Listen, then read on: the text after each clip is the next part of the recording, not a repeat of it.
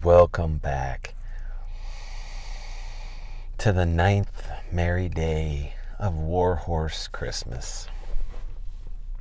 As mentioned, reassigned by the Bureau to my old beat, if you will. I was given the opportunity, let's say, to test out the Warhorse on my way over to stake out once more authentic Mexican dishes. And you know how, if you're a man, you will understand if I say to you, there's a body language that happens on the road with drivers. Once again, I can hear T-Bone cackling somewhere off in the psychosphere. Admiringly or disparagingly. We don't know for sure. I don't even know that he knows for sure. But it's true, okay? And this, I mentioned this, to my wife, and this seemed to be sort of an esoteric observation.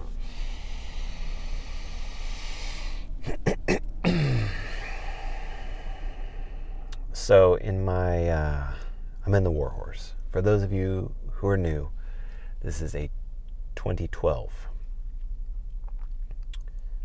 turbocharged Dodge Ram 3500, 350, 411 ass end. The biggest, baddest that you could get from the factory. The muffler was removed. The whole air system was basically reconfigured, and decoys, fakes, were installed so that you can still get through DEQ. And my MM3 tuner. Check this out.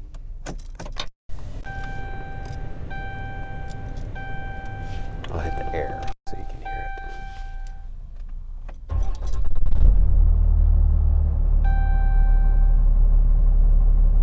It settles into 699 to about 702 RPMs. It will really never... You have a few options, the way you can set up the menu, But when this thing was handed off to me, I was basically told, do not ever, literally don't, the kid, like, whatever you do, don't hit that fucking button. Do not explore the other 4 basic configurations that you can tune this into. So I haven't. I have no need for it. You never really... the engine will never shift. It shifts at about 15 to 1700. Even with 30,000 pounds loaded down, it just goes. And everyone who's ever sat in that passenger seat has remarked on how much fucking juice is in this thing. It's true. Of course, no, it's not an Audi. That's not the point. An Audi can't do what this bitch can do. Anyway, so that's the intro.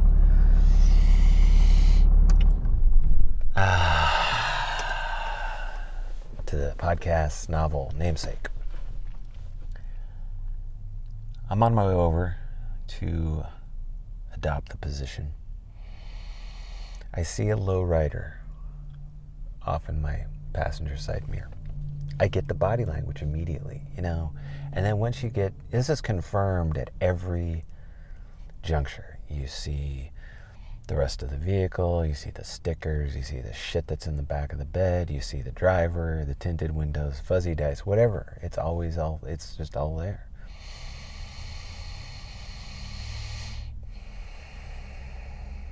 And isn't it pathetic, you know, how much identity is placed into this thing?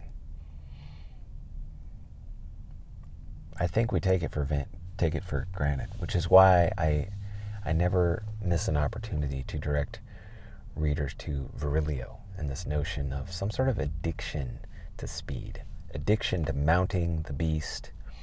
I think he goes crazy when he gets into the Freudian shit. I just do.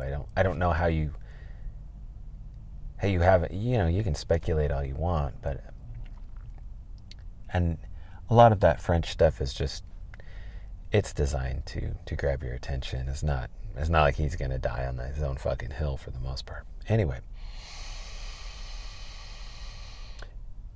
the dude in the lowrider gives me all indications, you know, and then you're familiar with this game as well where people don't, I'm in the far left lane on like a 3-lane, I guess it's like a boulevard they have in these big cities. There's a lot of traffic moving through there. But it's not a freeway, it's nothing like that. You know, there's stoplights.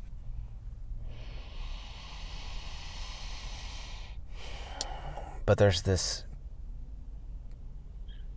a certain passive aggression that will attend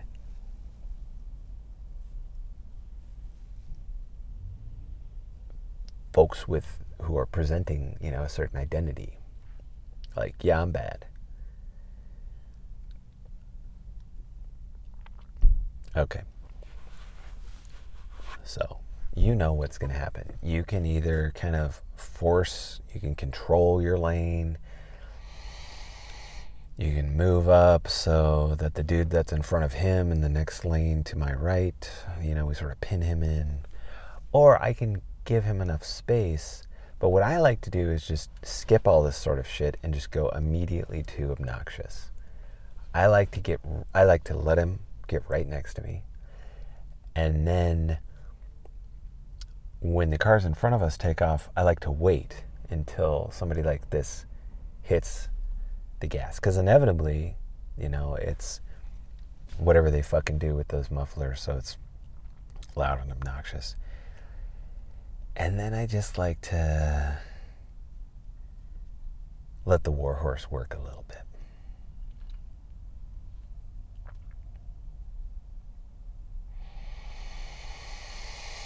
Maybe even in block time, it's still the little things. I don't know. Anyway, I come to you as always, heavily armed. The last man, as far as I know, anywhere in the world who daily carries a Sig Sauer 230. That's right, 380. I don't usually even carry an extra magazine. I will. I mean, there's fucking 9 of them laying around, but I do carry 2 knives as well. I cannot do the Warhorse without a beverage. Snooze. Today, I was lucky enough to paw through the fridge and find the ingredients for one of the finest cocktails possible. I mean, so refreshing, nutritious, peaty, as they say. Yeah, it's definitely peaty. That is sparkling water, flavored or non, doesn't matter, and orange juice. High quality orange juice, not concentrate. Let me share this with you.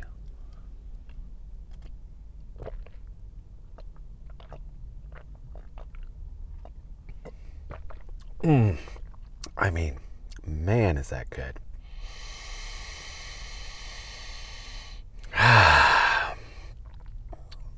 Simply orange juice. Do you think they would sponsor the Warhorse? LaCroix. I mean, I don't know who they are. I just kind of hit the scene recently. I'm not a big LaCroix fan. I think this is the second one I've had, but works fine for me.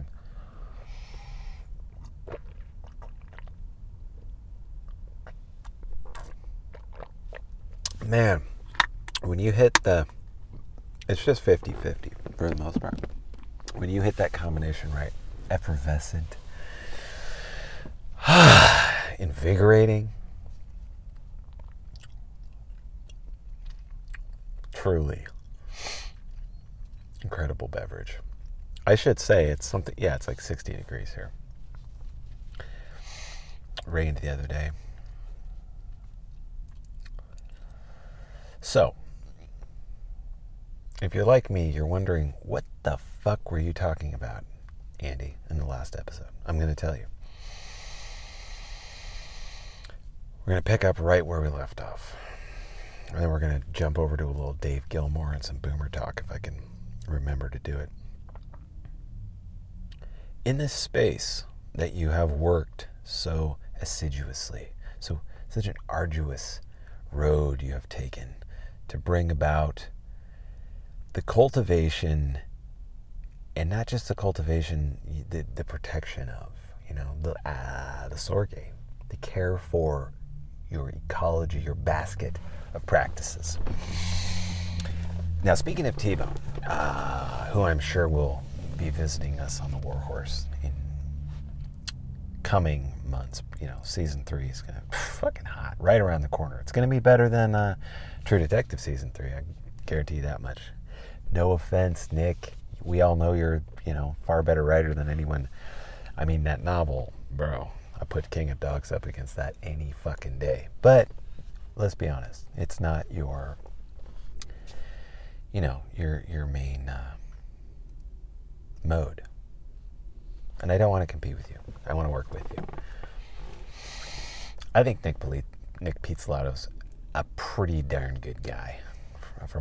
He follows fucking Clay Martin on Twitter. Did you know that? That says a lot.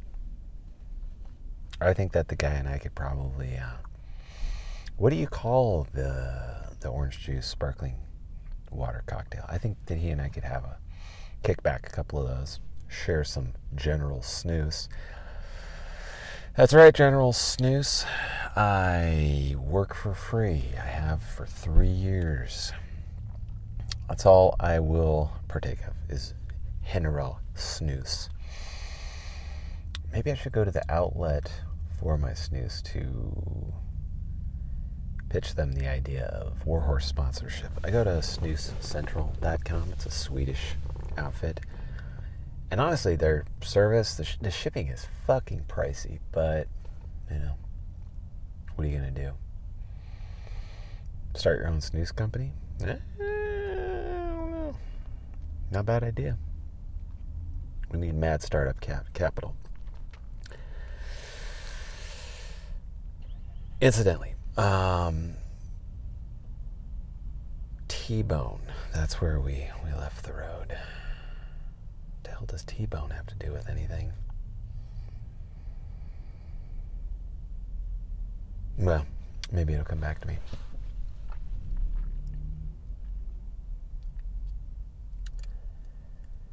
The important part is this marginal space between the numinous, the noosphere, the organic network, the psychosphere. There's your Nick Pizzolatto reference. Still, the back brain is still digging for what the fuck T-Bone has to do with any of this. Pardon me. It'll come to me.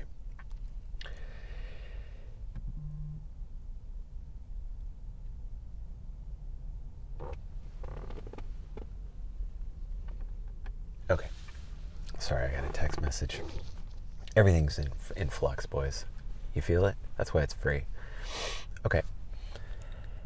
This space is populated with logoi. And logoi, the logos, these are esoteric notions, right? But we always have been speaking of esoteric survivalism.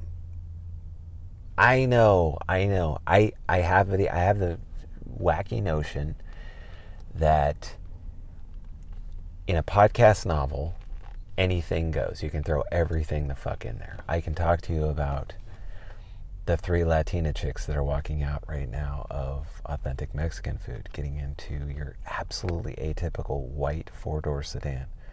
Or the weird dude just parked in his crossover next to me, sort of blankly staring into space. Or Sig Sauer, who will never sponsor me, but that pistol was made for me.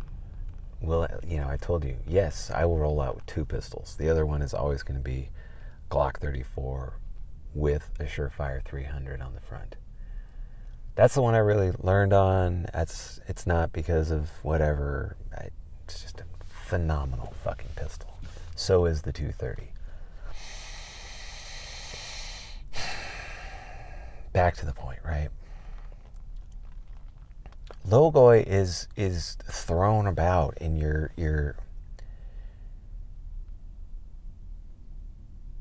orthodox discussions, your deep, esoteric Christianity discussions, but it's never really fleshed out.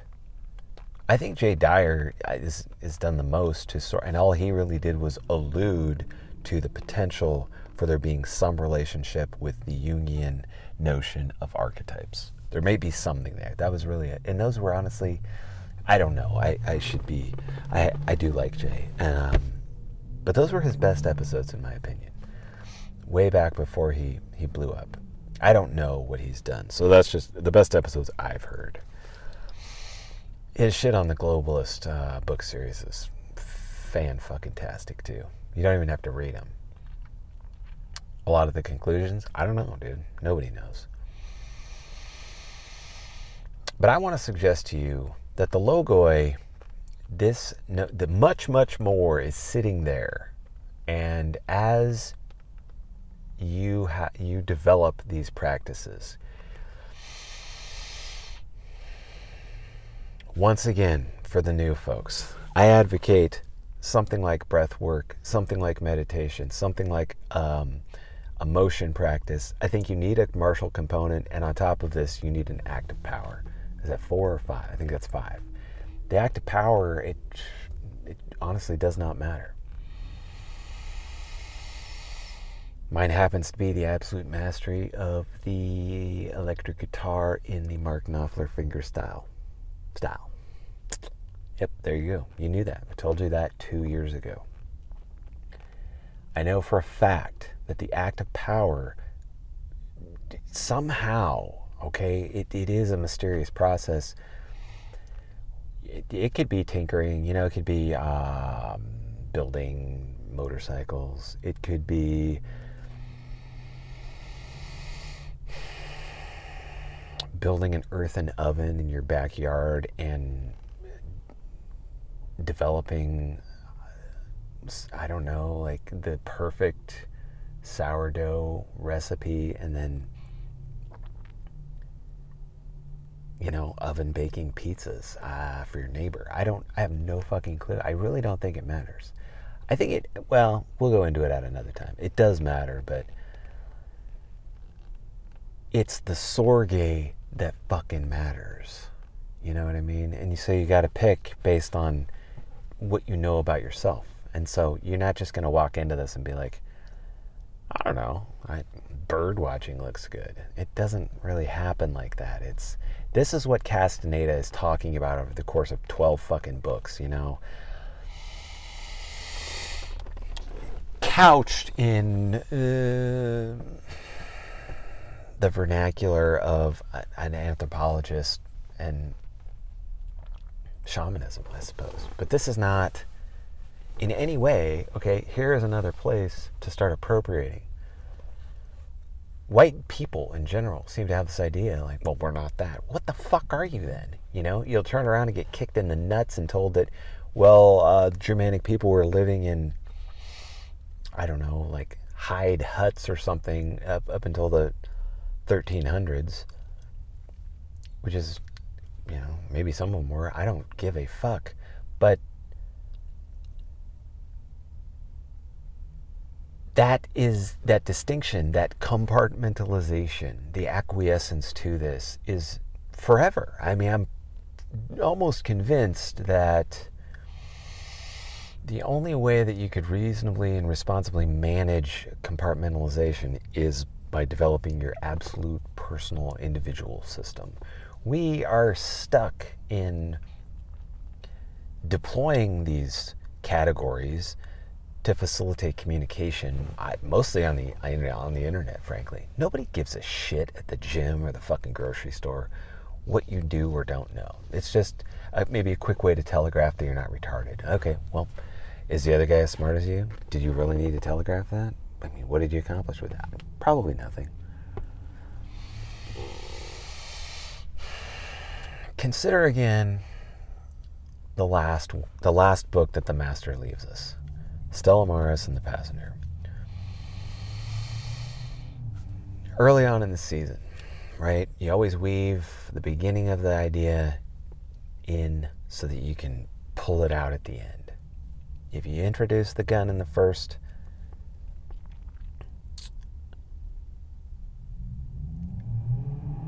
you hear that?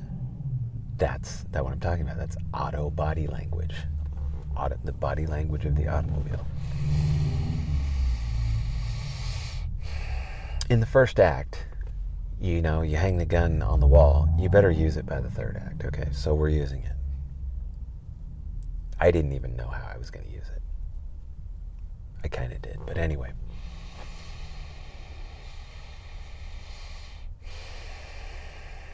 These dreamlike passages are, to me, pointing us to this marginal space, okay, between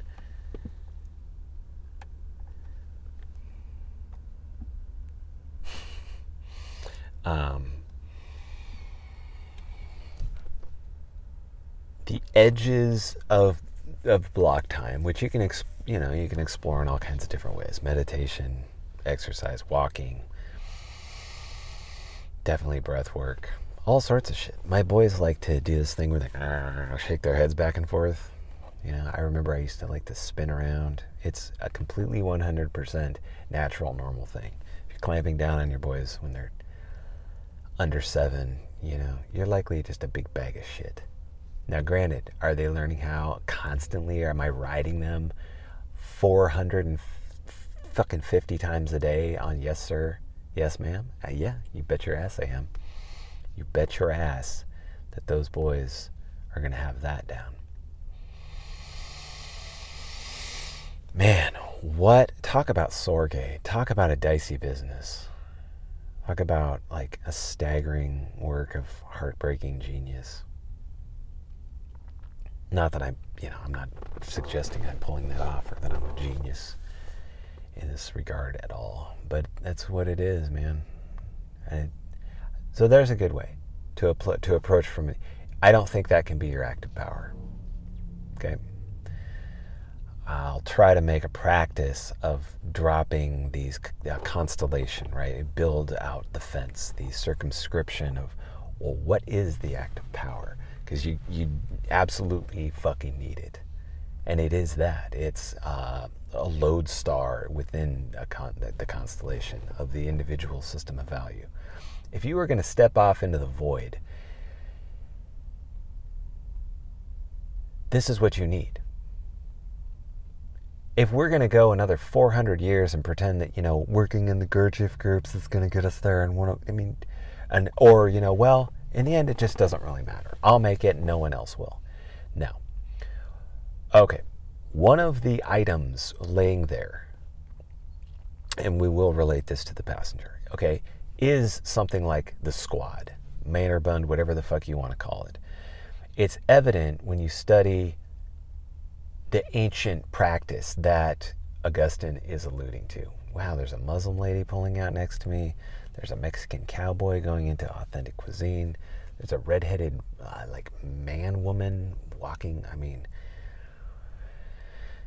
There's a truck with Rudolph nose and antlers. The fuck are we, man? If it weren't for these specific details, there's no tonality. The tonality is how you're going to know you're there. What do I mean? Are you really saying, yeah, dude, that's what I'm really, really saying? I am really saying that your absolute adherence, it was born out of fear, your absolute adherence to this idea that the next world, the other world, the totality of potential worlds is not already, not just right next door and all these, it's difficult, yes, to come up with words. The best I can say is it's overlaid within. It's already amongst you. It's already here in front of you.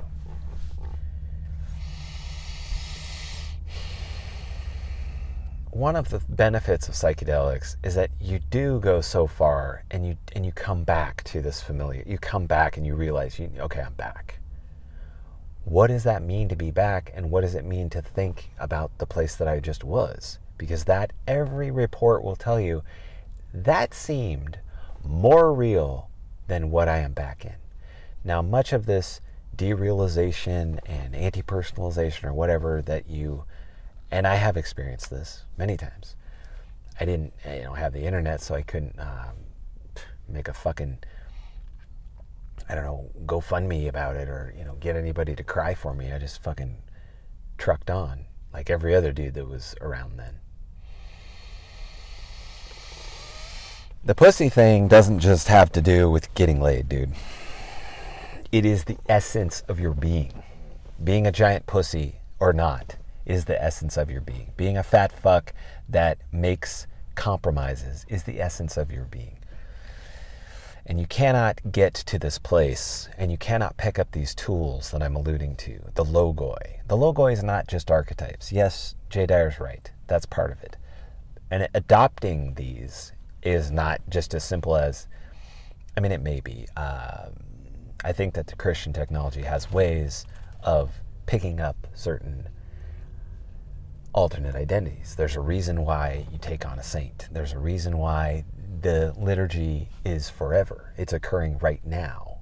Okay, so you have you have two. Okay, you have Philip K. Dick and you have the fucking Orthodox liturgy telling you the exact same thing. That there's a central explosion in time, in being itself, and we orbit this, and worlds, the Hinterwelter, the backworlds man. Pardon me. Get a little bit of sip of this beverage before I lose every train of thought.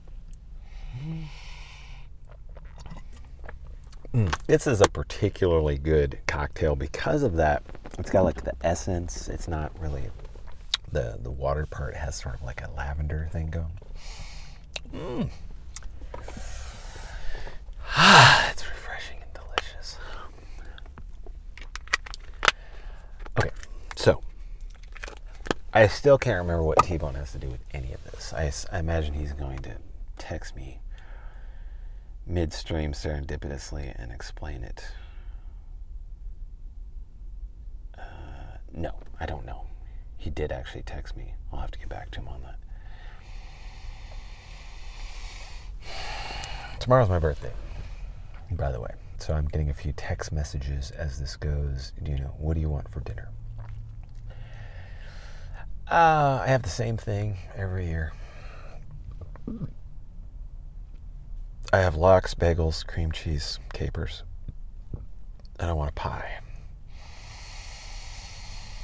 I want my mom, my wife, Norma from the R&R, somebody to make me a real goddamn pie with no Crisco, organic ingredients, and I want to eat about half of it. And I got into the lox and bagels thing when I was a kid because I saw Nick Nolte. You remember that movie? Down and Out in Beverly Hills, Richard Dreyfuss. Talk about one of the greatest actors of all time, Nick fucking Nolte. I don't give a shit. I know he's kind of wacky and he's maybe sold out here or there, but and in what a life he's lived, but I like Nick Nolte. Always have. Always will. I think Nick Nolte would approve of the Warhorse. Do you? Yeah. Look at his face. Talk about Warhorse. Jesus. So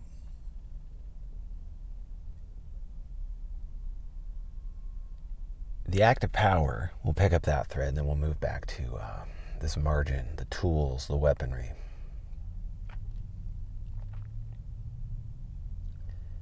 I think that it can only be, again, pointed to. It reveals itself. I think that a lot of if you read sort of, not Hallmarkian, but there's a great book called Zen Guitar, I think, which is just 150 pages of basically Zen-like aphorisms that you can apply to your guitar practice. It's something like that, but this artsy language, that's kind of like, well, it's not really the medium. It's what the artist does. This is a clue. A pretty decent clue. What does the artist do? That's many, whatever you fucking want. And I think the bolder, the more ambitious, the more backworldsman that you can be, the farther out you're going to have to go, and the farther out you're going to be drawn, and the greater satisfaction awaits. Make sense? You want to be on the top 40, you might as well just go, just go fuck yourself, frankly. I mean, it's absolutely fucking retarded. You want to get rich, go fuck yourself. Absolutely fucking retarded. Listen to what we're talking about here.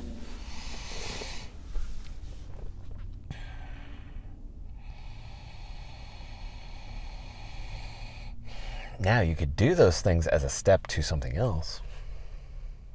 See, there is no way to close it off. You cannot. That's why it's power. You cannot fucking stop it. That's why you can't just approach the thing and be like, well, I think I'm gonna hybridize a certain set of trees, and when that's done, I'm done. No, you cannot be done, or it is not an act of power. Episode 8 of every fucking season should tell you that. Wait, are you actually managing the total structure of this? Yes, that's really happening. This whole project adheres to, I don't know what the Torah or whatever Talmud says about numerology. I don't care. But there's a few numbers that are important.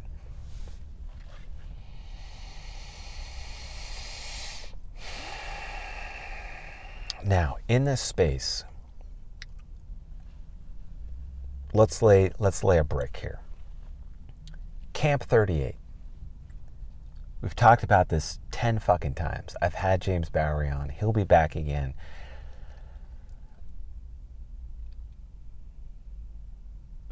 What is described in this idea of laying down firearms, laying down your friends, laying down all of these things except fucking cordage and a knife, and going into a certain natural space? I always think of it's state parks in Kentucky are very different than state parks in Oregon, for example. But it needs to be sizable. Maybe when James comes on again, we'll discuss what varied terrain.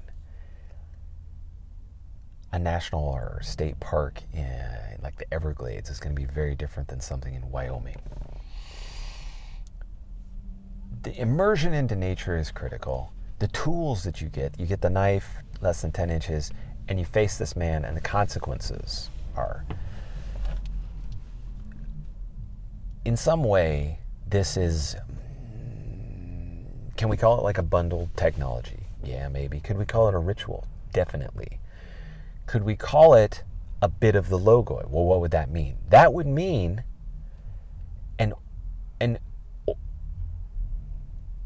a structure of order. Natural, organic, God-given, not to be argued with, unless you want to, at your own fucking folly.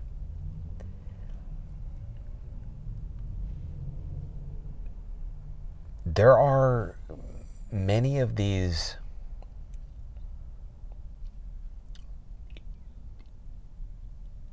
we can substantiate the case, okay? Something like that, something like the notion behind Camp 38, which is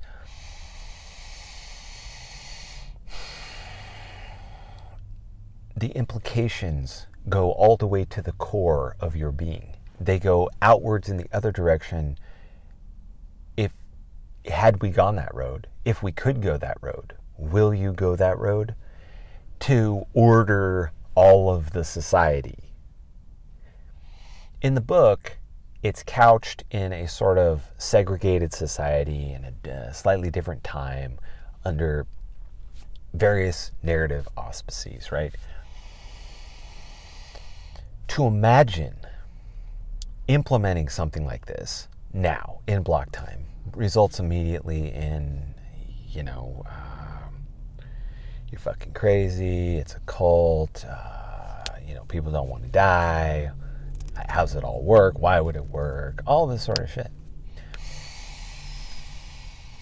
When people are talking around collapse, civilizational collapse, what have you, you hear this thing, well, I read my John D. Rockefeller. What I know is that in times of crisis, there's great opportunity, okay? And for those of us who have squirreled away enough nuts, I plan to fucking prosper. Yeah. What do you think about that, bitch?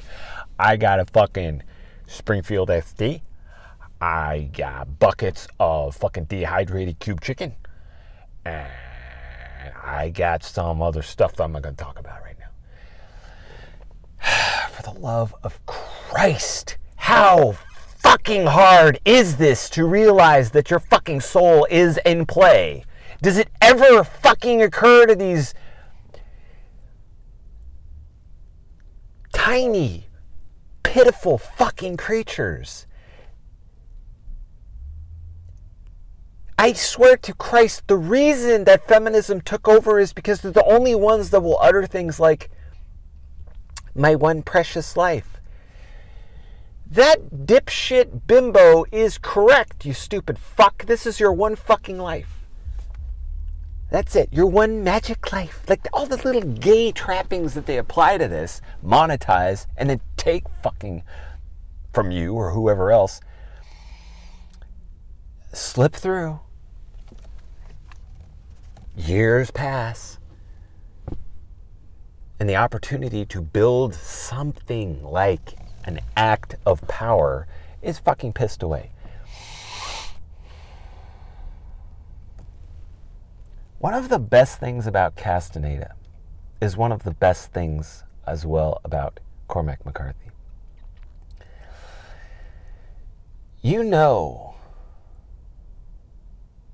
They're living in a particular world and they are the heroes. Not because, is Moss really that special of a guy? No. John Grady Cole is. Is the kid? No, not really. Is the judge? Well, that motherfucker might be, an agent of destiny himself. We don't entirely know. How do you even begin to categorize the judge? I'm not going to. But when other characters come through, they're living in an adjacent dream. They're living in an adjacent narrative. The flow of this narrative, meta-narrative discussion, this theme in the gift of the 12 Days of Warhorse, right? Brings you to this area of the creator and the created, the dream and the dreamer, the confrontation with the self, the multiplicity. It comes down to this choice, The world wants to know who the fuck you are.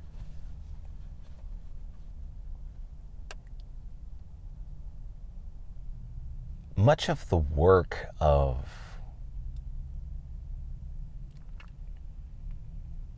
like the agents of materialism, the technocrats, whatever this thing is, that really kicked off in 9/11, went into surveillance, went into, altering the entire architecture, the superstructure of Western civilization.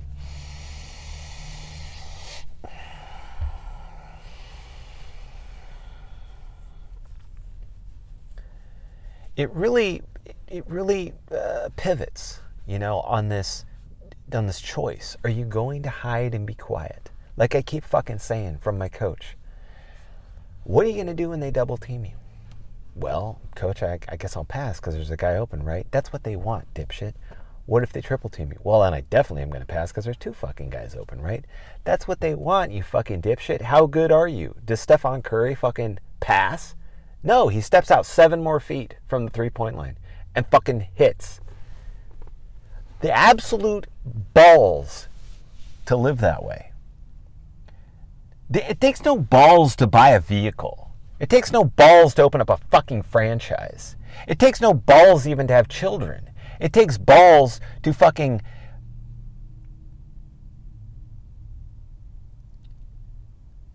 face all of this and find a way to, you hear this too, like, oh, I'm going dark, I'm going quiet, because you're a fucking faggot. You're not waiting for him to stack up at the door, bro. You're waiting to hand your shit over. You're waiting to get old so you have an excuse. You're waiting for your fucking ankle to blow. Why do I think that? Because I have been watching this jive shit on, like imagine I have a little TV over in my house somewhere. It's just on and I pass through the room and check it. It's about the level of interest that I take in the push-pull world. And once you get the pattern, it's still pretty boring. Election season, what's going to happen? I don't know. Let me guess. They put one more fucker in who's bought off and sold and fucking sells you down the river. I just fucking guess. Maybe. Not this time. Patriots in charge. Patriots in charge. Okay. Back to our theme and the thread. It all converges right here, okay? In The Passenger, these moments of dream splicing where whatever the fuck the main character is, right? I forget it. Bobby Western. And his sister, Alice. Is she Stella Maris? Pretty clearly. Is this some sort of allusion to maybe archetypes within us as individuals? Because Stella Maris is Mary, right? Yeah, dude, that's what it is. That's what it is. That's what the fuck it is. And if he tells you that's not what it is, it's still what it is. He's not going to hand it to you because he knows. Talk about an act of power. This is what McCarthy is. He cannot get up with Lawrence Krauss and say, dude, obviously there's a fucking God. He's just going to jive the guy on. He's 95 years old and he doesn't give a shit. He has played this game his entire life. There was no point where he sold out. Oh my God, we've got to pause 1 second. For the love of Christ. I won't really pause. I'll just do this on the fly.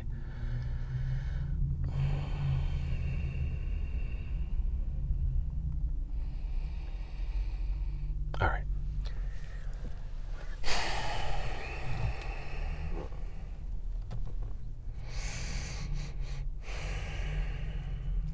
Where Bobby and Alice are in this quarry and they are enacting. There's no explanation for why. There's no explanation. Is it a dream? Is it a remembered dream? Did it actually happen? Is it a memory, right? Is it something beyond even that? They're in a quarry and they are enacting, I don't know, it's like Antigone or Sophocles or something like this. Something only that super genius nerds would ever fucking think to do. That's not, who cares? That's not realism. Is that what it is? McCarthy's still playing with realism? No, dude. No. These times where they're in this quarry, you can see it. I mean, it's incredible from a craft level, how McCarthy works it in. My contention to you is that that is a snapshot out of somebody's mind who, McCarthy's, he has pulled this in, processed it however he does, and placed this before you, and it's this marginal space. That story, the reenactment of it, is itself a type of... okay, so I'll be a little careful. I don't want to shit on the Orthodox, of which I am one. It functions in the same way that the liturgy functions, in that it is outside of time, beyond time, yet it is accessible. Getting caught up in all that shit. Well, how? What? What are you talking about? This is the preoccupation of the non-consequential, frankly. The other characters wandering past John Grady Cole. The other... I don't claim... I do sort of claim, but I am a sinner too, so I have to say, do I claim some sense of superiority? Well, I know in the absolute sense that has to be false, but do I? Yeah, I absolutely, that's how I view it. But I also know that I'm not the fucking dreamer. It's not possible. Am I one fragment of such dream? Well, yeah, that's possible. All kinds of things are now possible once I pick up the tools in the marginal space, of which there are many. And these are the cornerstones that would be brought back, okay? Let's go back to our shamanism idea.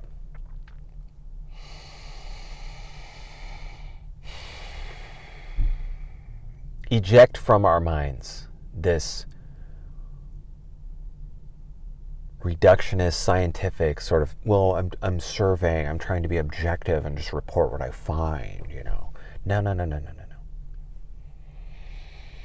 Consider for a minute that people just like you, and probably, well, one, for a known fact, like 10 to 100 times tougher and more capable and fucking hardier and more cunning and tuned into the organic network than you and me.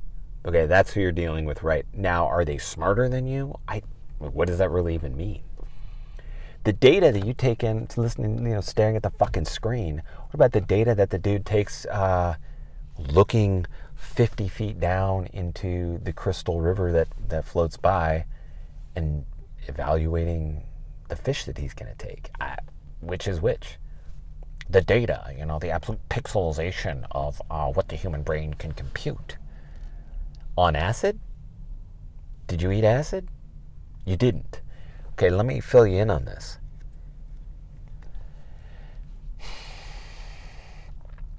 While we know that certain areas of the brain actually slow down, the experience is of Kodachrome, right? Paul Simon. Kodachrome, give us those nice bright colors, give us the dreams of sun. What he's saying is exactly what it is. There's tons of them that are, I like to take the more street versions. Looking out my back door. That too is a kind of normal dude. It's not Grace Slick. It's not fucking Jerry Garcia or something, blowing it into vast proportions. I like that too. I'm not denigrating it, but I'm just saying, the world,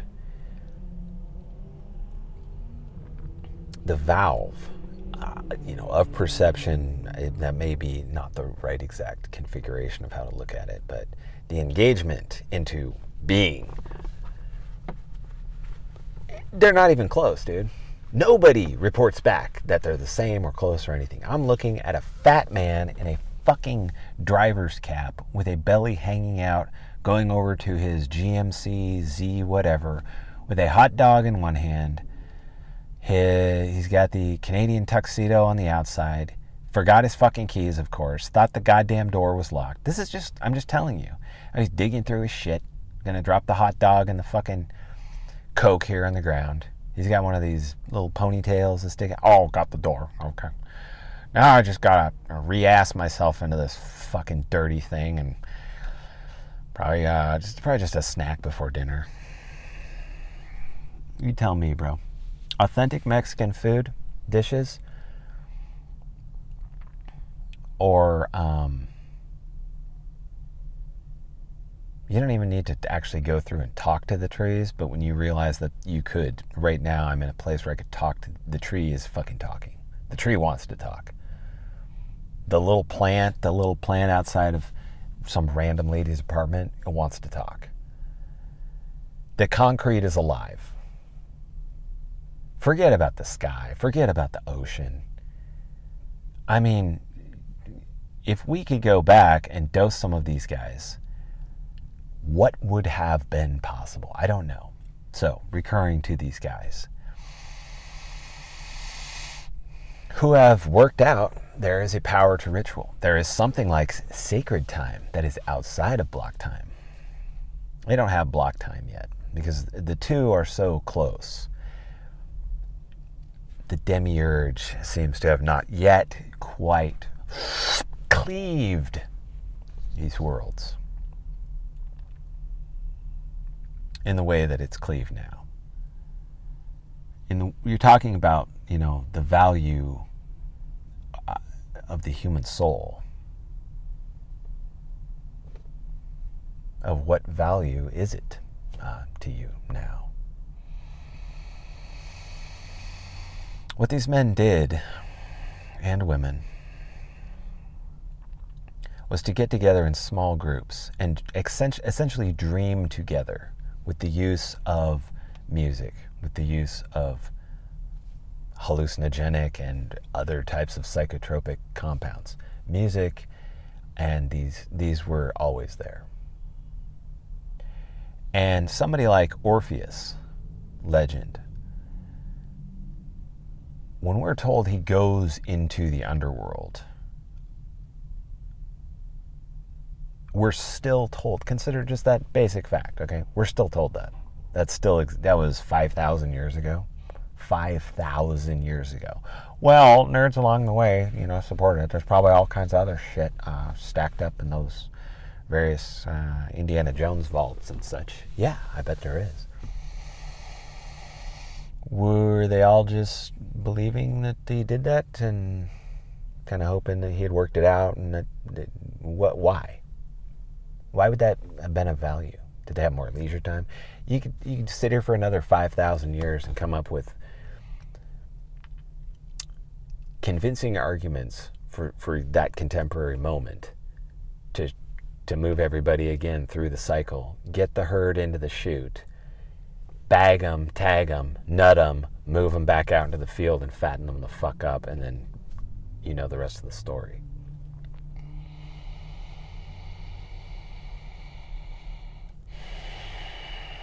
I think that what they tended to do was to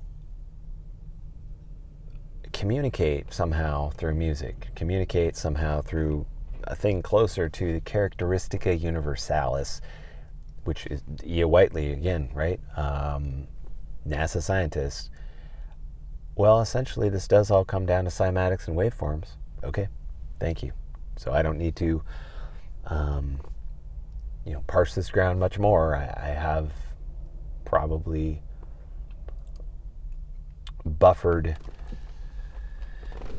my own reputation or sanity enough that those that will go, and those that will fall. At some point in these ceremonies, I think that they were repeated. I think that they built up to something seasonally, and that they attempted to launch somebody, a hero, into the world that they had dreamed, beyond the perimeter. And when this happened, in Encounters, this Pasolka book, she mentions this curious case that actually gave rise to Nightmare on Elm Street, Freddy Krueger, and all that, about a kid, who was having these dreams that someone was trying to kill him in his dream. And apparently this dude did kill him in his dream. This kid died, and his parents later reported that this was the case, and there was no fuckery unearthed. I watched all the Freddy Krueger movies, and I never heard, but they didn't really need to. I didn't necessarily buy into it. One of the benefits that you do have as a child of the screen, with your blown out central nervous system, and mine too, is when I refer to this notion of demons, like, you have 10 trillion examples of how to handle that. You have 10 trillion, I know, I'm exaggerating, but you have 10,000 examples of how to close the door or open it, how to manage it, but you don't want to manage it. What everybody wants is for somebody else to fucking solve this, and then someone to blame for it when it's not solved. That's it. If you have wagered your soul into that particular gambit, that game, can you explain to me how you come out on top? Because I don't fucking see it. I don't see it in posterity. I don't see it in the castles that you build. I do not see it. I see from the retard end of the spectrum through the mid into the Jedi genius a panoply, a cornucopia, a vast index, variegated excuses, all coming back to those two options just mentioned. Well, if someone else will do it, that'd be good. And if not, as long as I have someone to blame, then that's fine.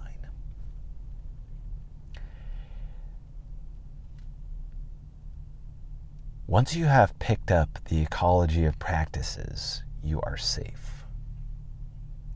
You're safe.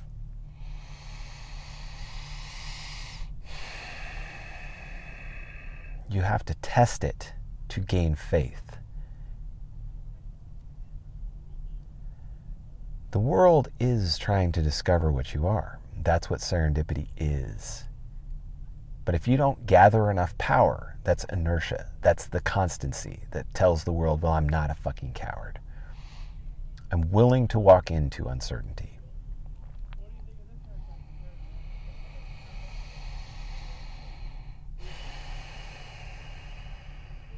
The margin is already there. There's nothing you need to do. You just need to start watching. It's right fucking there. The pitfalls don't end. The baggage, the sins that you carry forward, the need for purgation and repentance, if these are your terms. And those terms apply, once again, to Augustine. Way before, way after. This meteor of Christ into time ripples in all directions. I don't think that many priests, modern, I think that Origen knew that. I think that Clement knew that. I think that various others, even outside, for sure outside Orthodoxy, got this idea. These are just sort of obvious implications of the story told. You can tell the story of Scrooge a ton of different ways, right? I like the Donald Duck version. Bill Murray version's okay.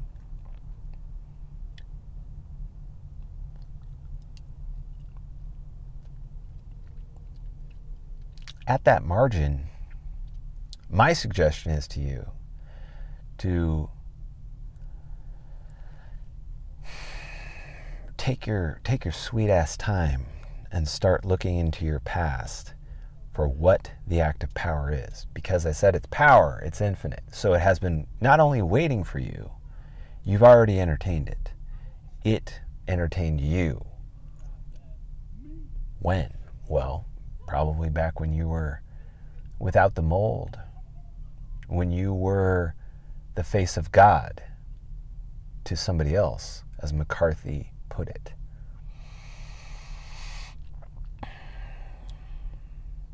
At that moment, the ocean of sorrow opens. At that moment, you're Bobby Western on the fucking oil rig. Nobody's there. Nobody. Somebody should be here. Seems like somebody's here, in fact. But I can't find them.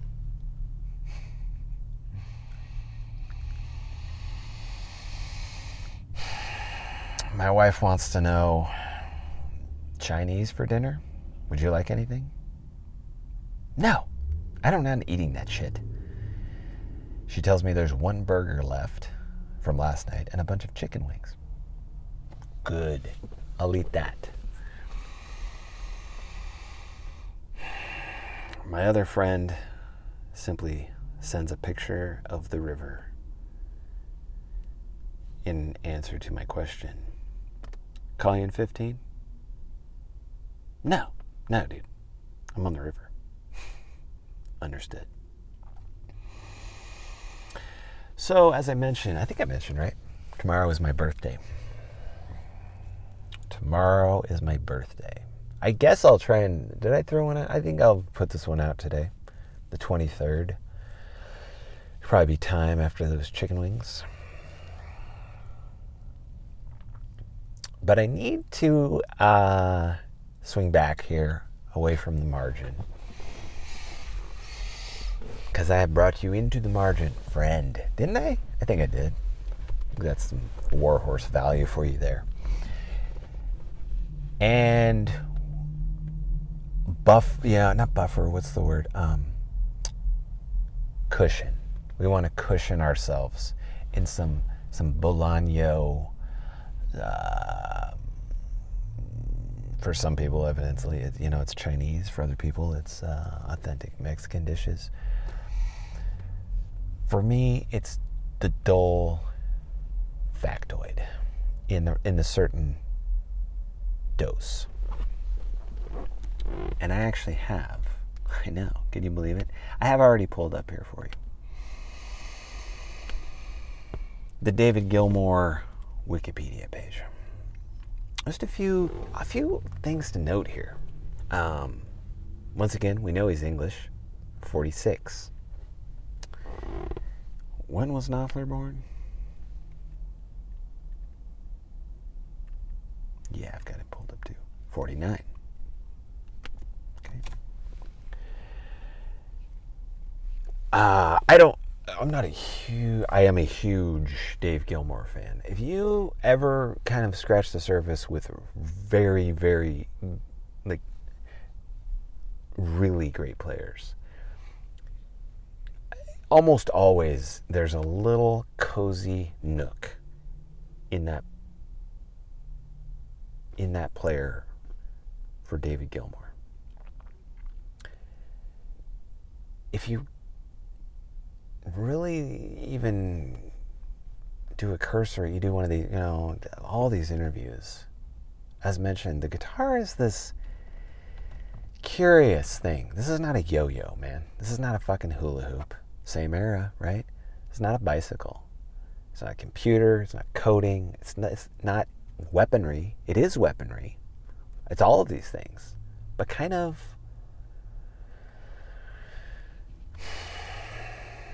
in some way the best of them, it's its own thing.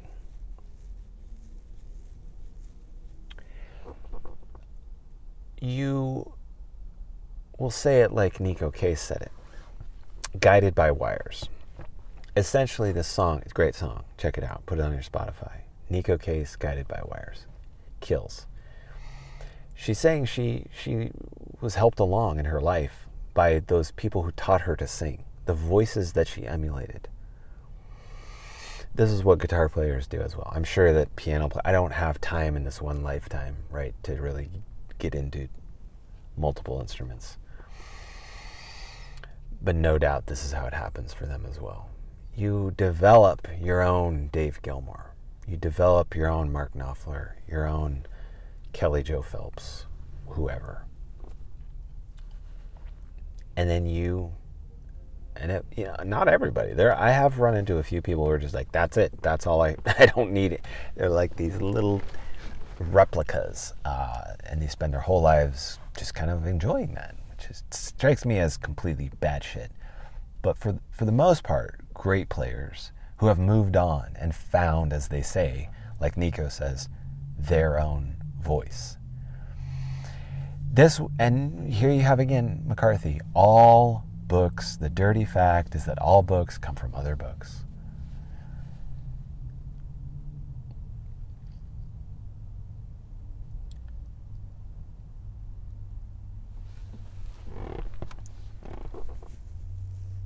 You wonder, with Gilmore, I'm sure that you've listened to Pink Floyd, right? What you may not understand necessarily is that this both is and isn't an improviser. What I believe happens is that he enters into the active power. He enters into the zone with his tools, his weaponry, and you develop pieces, ideas, parts, riffs, what have you, whatever they're called. Can you imagine, if we pause here, that such an approach could be applied to many, many, many, many, many different things? Yeah, I mean, you've seen these cretins in Silicon Valley or whoever do every possible thing to adapt this language. Did it get them anywhere? No, because there's no fucking actual active power. There's no actual power there. How do I know this? I think it would be a whole other episode. Now I have standing in front of me the old ass lady with short gray hair and a sort of a trench coat, picking up something off the ground and lighting a cigarette. Is that a dude? I don't know. Just wandering in the parking lot, smoking a cigarette. Not a bum. Just some random ass yelling at the car next door.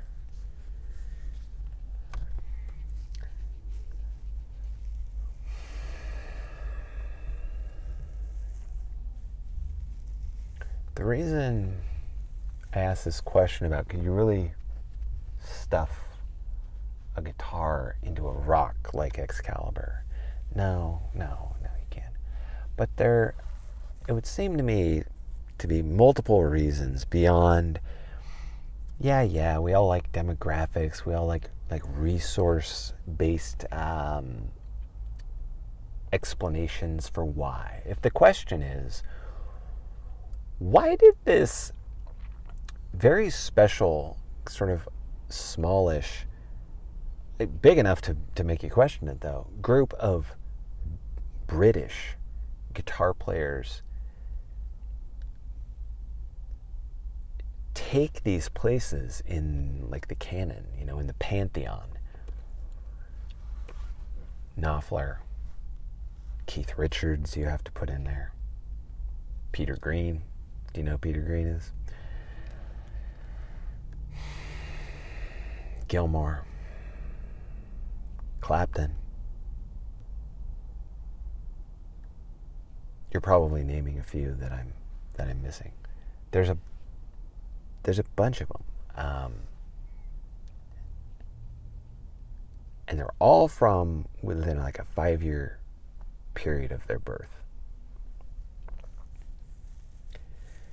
The best explanation in terms of demographics and material motion or something like that I've heard is that they were somewhat isolated from other forms of music, and they were limited in the books that they had. Apparently there was 2 famous books. If you throw them around, if Knopfler throws his out to Gilmore, he's like, yeah, I had that same one.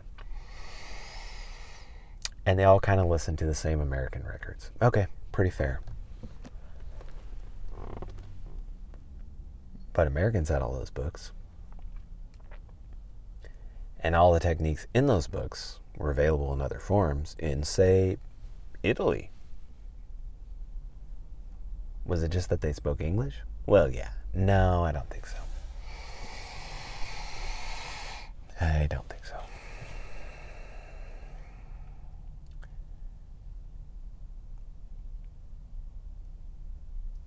is it rather that, is it a fair, I know where, where most people are going to land. Well, if I say, what about if it's the Arthurian myth?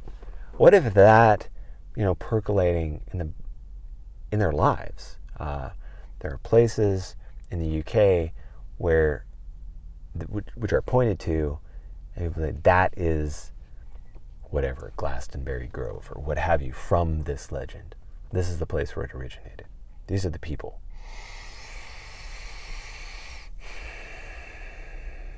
Did it matter that this was a war-torn sort of period, right? That the young mind would have moved to such a space? Does that matter? I'm not certain it does. I'm not certain that's the whole story.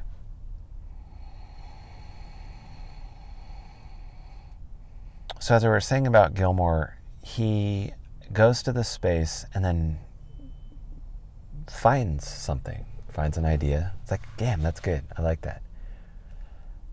And holds on to it. He has pulled something out of nothing, and he holds on to it. And maybe gets together with the band later, maybe that there already was a drum and bass, or just other musical ideas. I wonder if I can attach this thing that I just grabbed to this extant thing, such that in the end, Gilmore is mostly, it's note for note reproduction,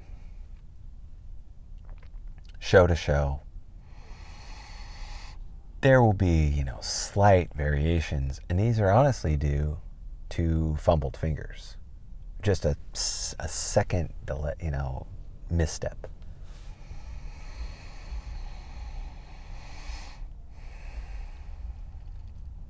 This is very interesting when you consider that there are frameworks, not that difficult. Some are more complex, obviously. You can get as complex as you want, but there are frameworks for improvisational music. I'm not talking about jazz. I don't really give a shit about jazz. I'm talking about rock and roll. I'm talking about electricity. I'm talking about after, say, 1952.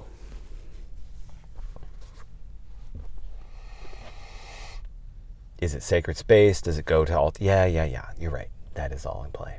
I'm just trying to trace out some type of understanding for myself.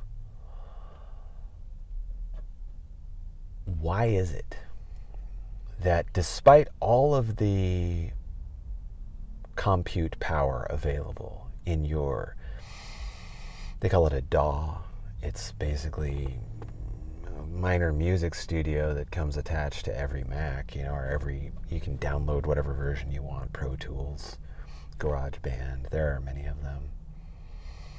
And you can, purchase little packages of patches, various filters, reverbs, amp sounds, whatever. It's all there. And the developers chase and chase and chase and chase some missing component. These guys are very thorough. This isn't like, well, dude, you're just missing like the ambient sounds of the room, and you can never recreate that. How do you recreate the overdriven amp, given that it's like a variable voltage sort of thing happening in a vacuum tube?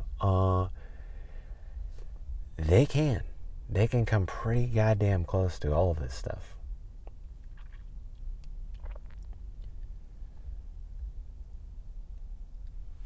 So we're pushing well into the next chapter. 114. I'll leave it in your lap. These logoi. Imagine another world. Imagine another world where you step into this one, and though the two, you can never quite cleave them, as I'm suggesting to you. Philip K. Dick was right. Whether or not you can get to the heart of it, and Josephus or some character is going to embody the pharmacy delivery lady and show up at your front door, now that's another thing, but it doesn't matter. If at the edge of your consciousness is sacred time, and battles, wars have waged in this place, what would be left? What would be laying on the ground? What would be emanating right in that moment? A clank. I mean, it's difficult with time to use these descriptors. It's just simply to say,